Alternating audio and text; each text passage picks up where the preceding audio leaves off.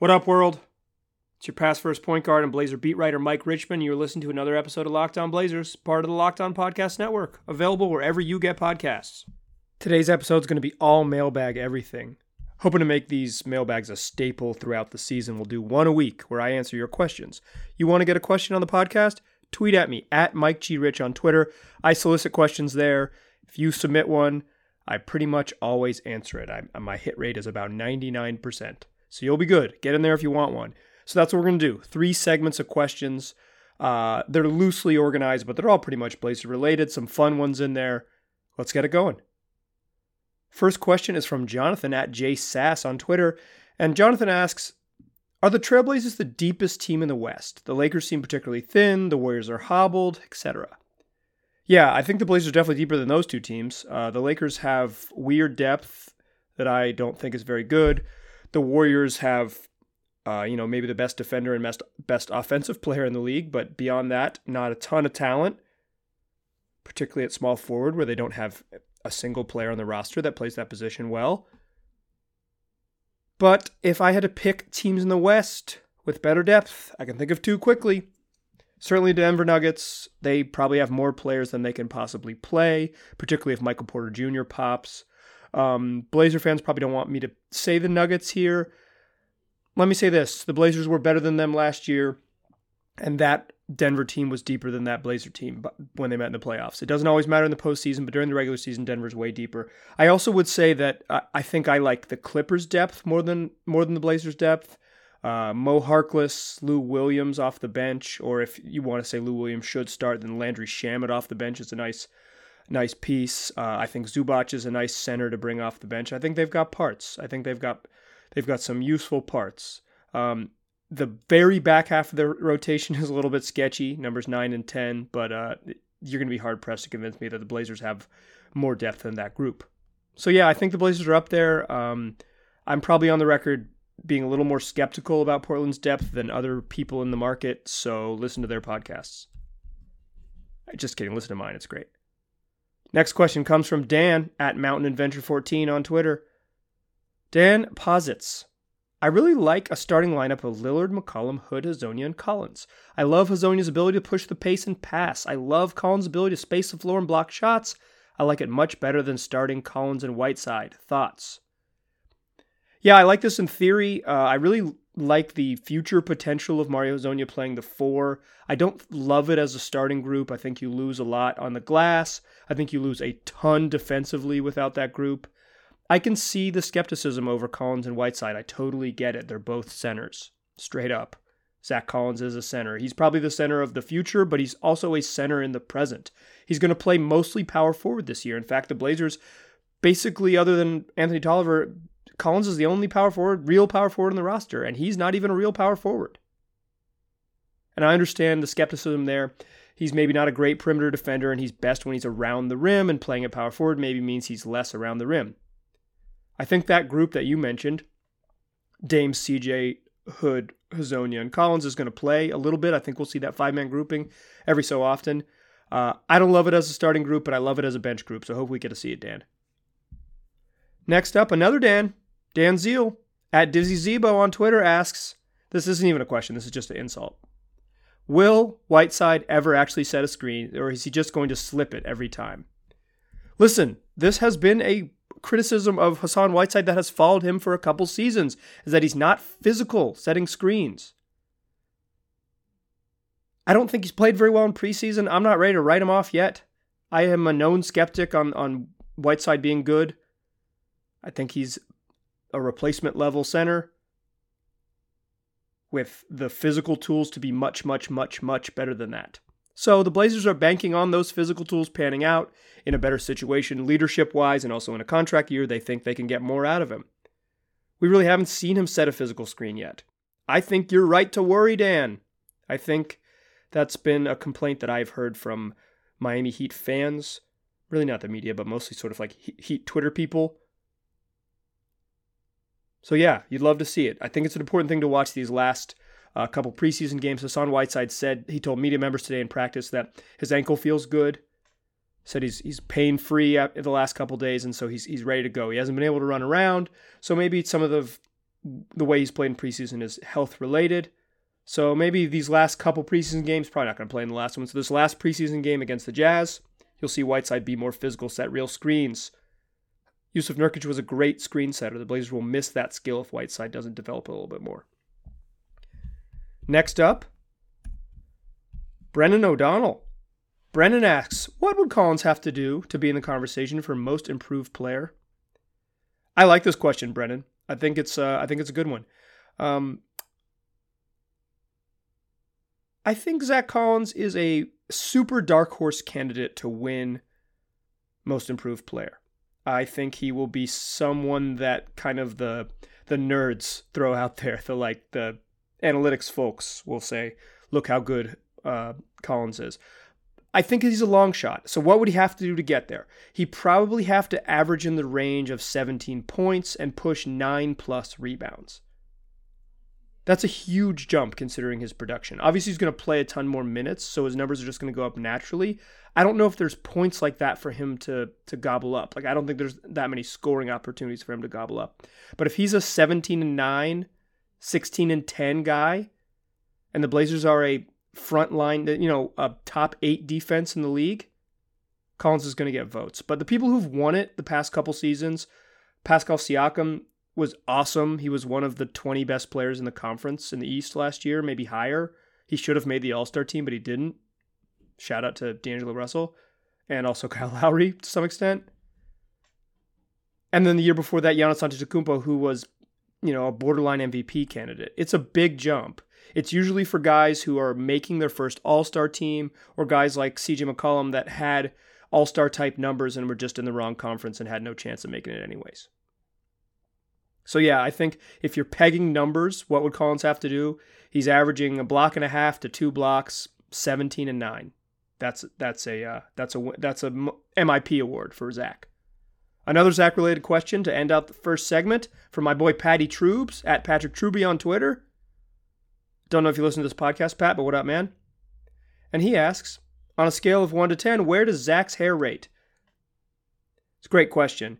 As a haircut, I'm giving it a 3.5. I'm not loving the tight on the sides, long up top. But as a hairstyle that stays intact during 48 minutes while Zach Collins is doing things like getting in fights with Klay Thompson and shoving around Nikola Jokic, that's a 10, baby. That's a 10. 10 for staying intact, 10 for never getting messed up, 3 for actual style. Bring back that goofy Jeff Hornacek dad haircut where it's just kind of like a comb over that you brush to the side with 4 fingers. That's the haircut I want to bring back. Bring it back, Zach. Go all 1996 on us. All right, second segment, we're doing more questions. But before we do that, I want to tell you guys about Indochino. Indochino is the world's largest made-to-measure menswear brand. Start your style upgrade now with $30 off your total purchase of $399 or more at Indochino.com when entering the code LOCKEDON at checkout. All right, more questions. Let's do it.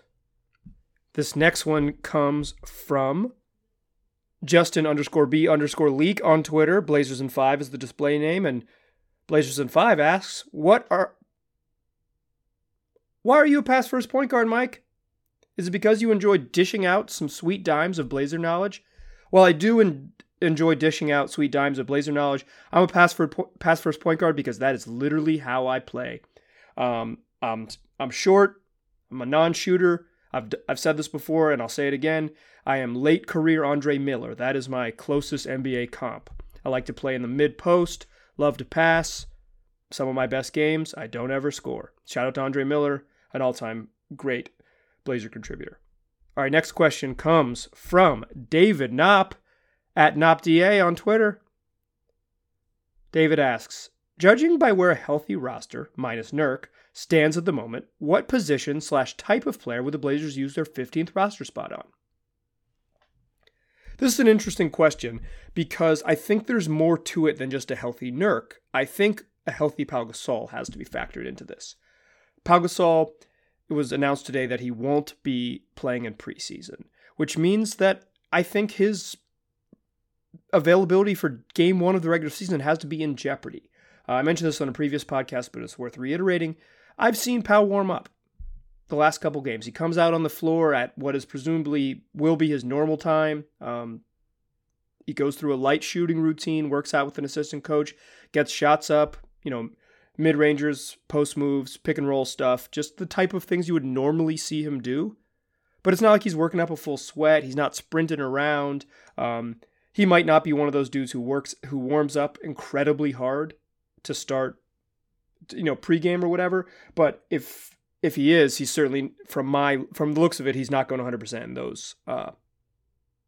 in those little shooting routines. So when you're considering the Blazers roster and what they might need, I think it needs to be noted that they're not only down one center in Jusuf Nurkic, but they're potentially down another center in backup big man Pau Gasol, who the Blazers signed this summer with the intent that he would play, he would be the regular backup center. And the dude had foot surgery in May. There's no guarantee that he's ready to begin opening night. I'd say that's certainly in jeopardy, and it's unclear how far away he is. He hasn't practiced. He's cleared for some 5-on-5 stuff, but not full contact. He's working out and getting shots up with the team in practice, but he's not doing all of the things that they do. He's just kind of going through their shell things. So if Powell isn't healthy and Nurk isn't healthy, and Zach Collins is your day one starter at power forward, now I think that might be in jeopardy considering Powell's health. I think there's a chance that they move Zach to backup center and start somebody like Anthony Tolliver at the 4. But if you consider those two bigs, I think what you would have to do if you're filling out that 15th roster spot is go get a big. Go get a center. Or you get a 4 and you use Scal as your backup center. But cheap, relatively good centers are the easiest thing to find in the open market. There are tall guys who have been kind of phased out of the league as more teams go small or more teams want more wings who are available. You can find relatively cheap backup centers out there. Epe Udo, anybody. Shout out. But if Powell's healthy, I think what you have to do is you have to get a 4. They just don't have many power forwards on the roster. They don't have many options on the roster. I don't think they get a backup guard. I think that was at some point the reasoning is that 15th roster spot could go to a veteran real point guard. Well, I think between Damian Lillard and CJ McCollum, between how much they want to play Anthony Simons and how much they want to play Kent Bazemore and how much they want to have Mario Hezonja have the ball in his hands, I don't think they need another ball handler. I don't think point guard is a position you need. So I think if you're worried about Powell, it's a center who you would add. And if you're just looking at the roster, assuming that Powell's healthy, I think you try to add a 4 type. Particularly a shooting 4 if he's available, because you could always use more of those. Kind of an Anthony Tolliver duplicate, maybe, type of thing. But maybe not 34 years old, if you can avoid it. Timothy Hines asks, will the Blazers use their second two-way on either London Perrantes or Troy Coppin? I don't think so, Timothy. Straight up. I don't think either of those guys are on the two-way radar. First of all, the people that the Blazers have generally taken these sort of two-way risks on, or just sort of even just back half of the roster risks on, are people they have targeted as second-round picks or late lottery picks, Wade Baldwin style, like a former lottery pick, who they can do their rehabilitation project on. And furthermore, I don't think Troy Coppin has looked like an NBA player in the very little we've seen of him in preseason. Granted, that's an incredibly small sample size, but for me, that dude's not an NBA player or particularly close. I haven't really been impressed with the way he's played. London Perrantes has looked fine, but I don't think I'd be surprised if they added a point guard with that spot. I think they'll likely add wings. They got a lot of guards that they're committed to. They have, 3 of their 4 biggest commitments, maybe 3 of their 5 biggest commitments, if you include Zach and Nurk in there, are to guards. Little guards who need the ball in their hand. So I don't think it's a point guard who they would target with their second two-way. I'm not 100% sure the Blazers use that second two-way. Obviously, it's an option for them. But I don't think there's any pressure coming out of camp to give any of those dudes who are on the back half of that roster, back half of the training camp roster, a longer shot. Those guys are much likely to be free agents. I think the Blazers keep that two-way open. They keep their possibilities open, keep some flexibility open. They don't have a G League team. Teams with G League programs are more likely to sort of use those because they can send them into the program. With the Blazers, it's a little trickier. They have to kind of loan out those guys to other programs and hope they get playing time and then bring them back for 45 days.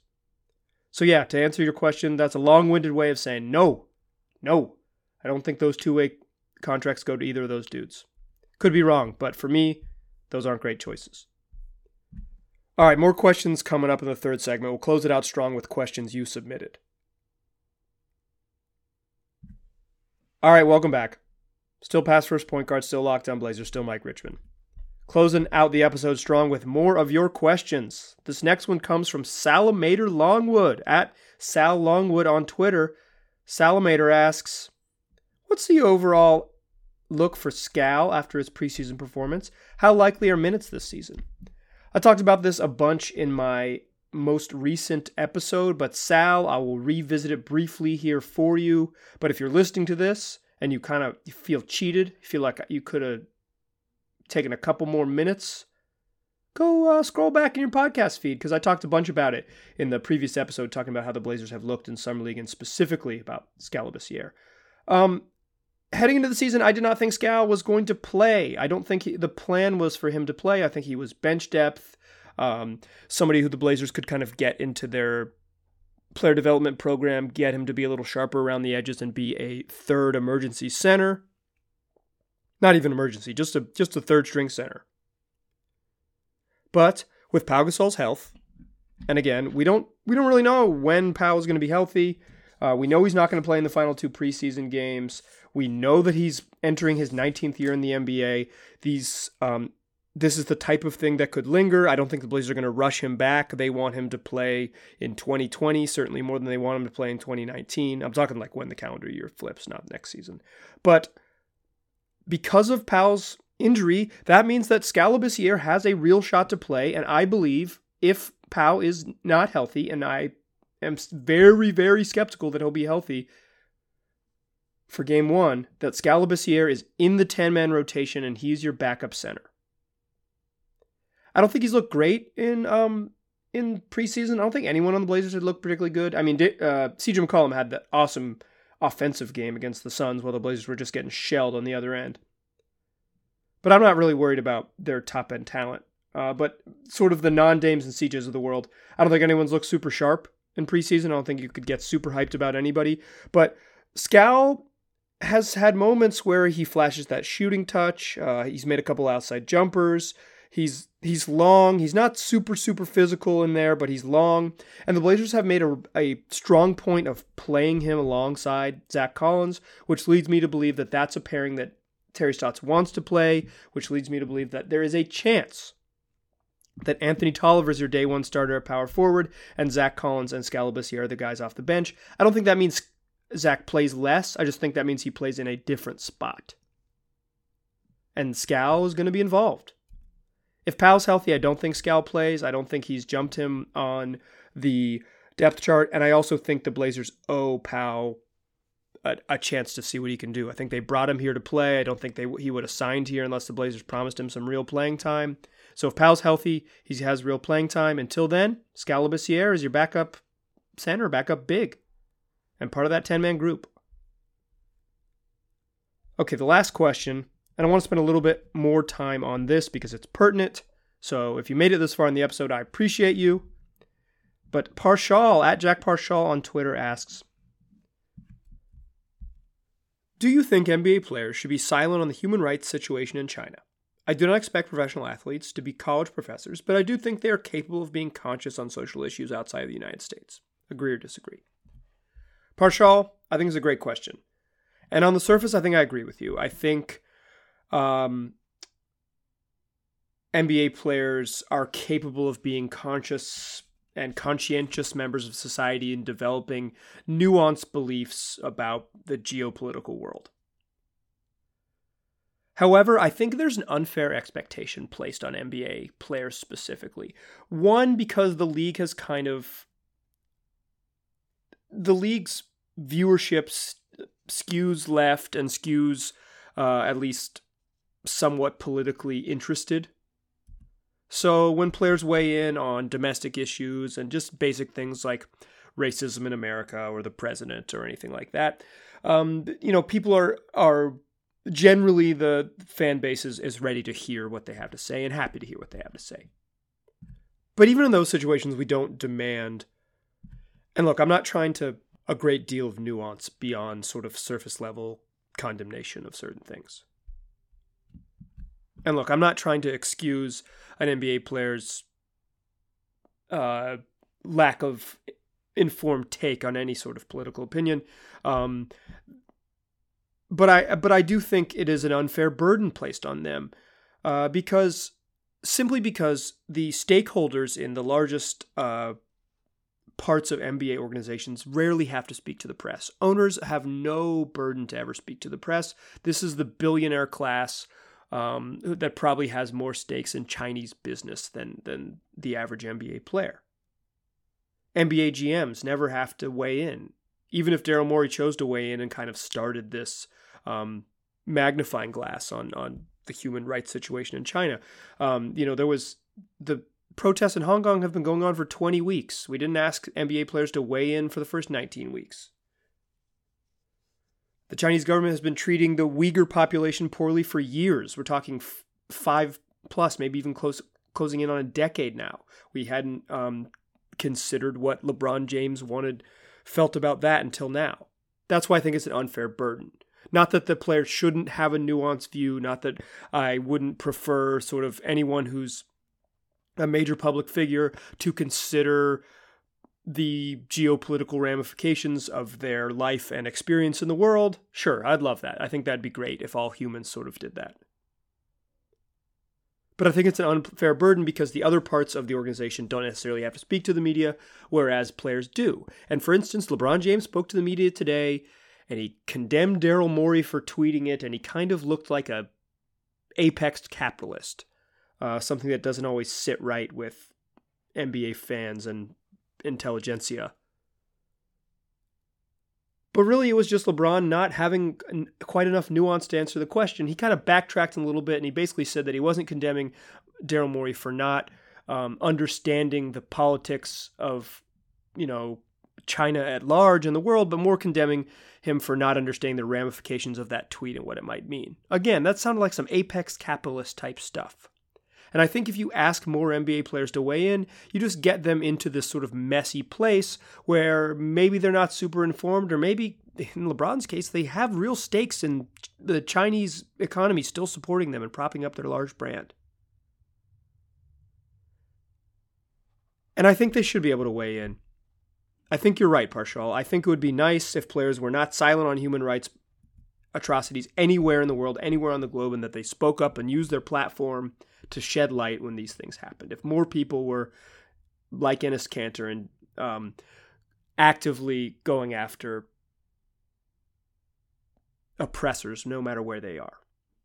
But they're not. And I think I've said it 10 times now. I think it's an unfair burden placed on NBA players to have this nuance. And it's something that's been created out of the NBA's willingness to let players speak out. It's been created by the viewership of the average NBA fan.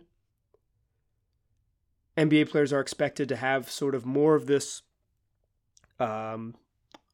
political, cultural capital, political understanding than maybe any other sport, certainly more than baseball players who never weigh in on this stuff, and probably more than most NFL players. So yeah, I think it would be nice. I think it would be better if all citizens were more informed. But I think it is generally unfair to expect that from NBA players.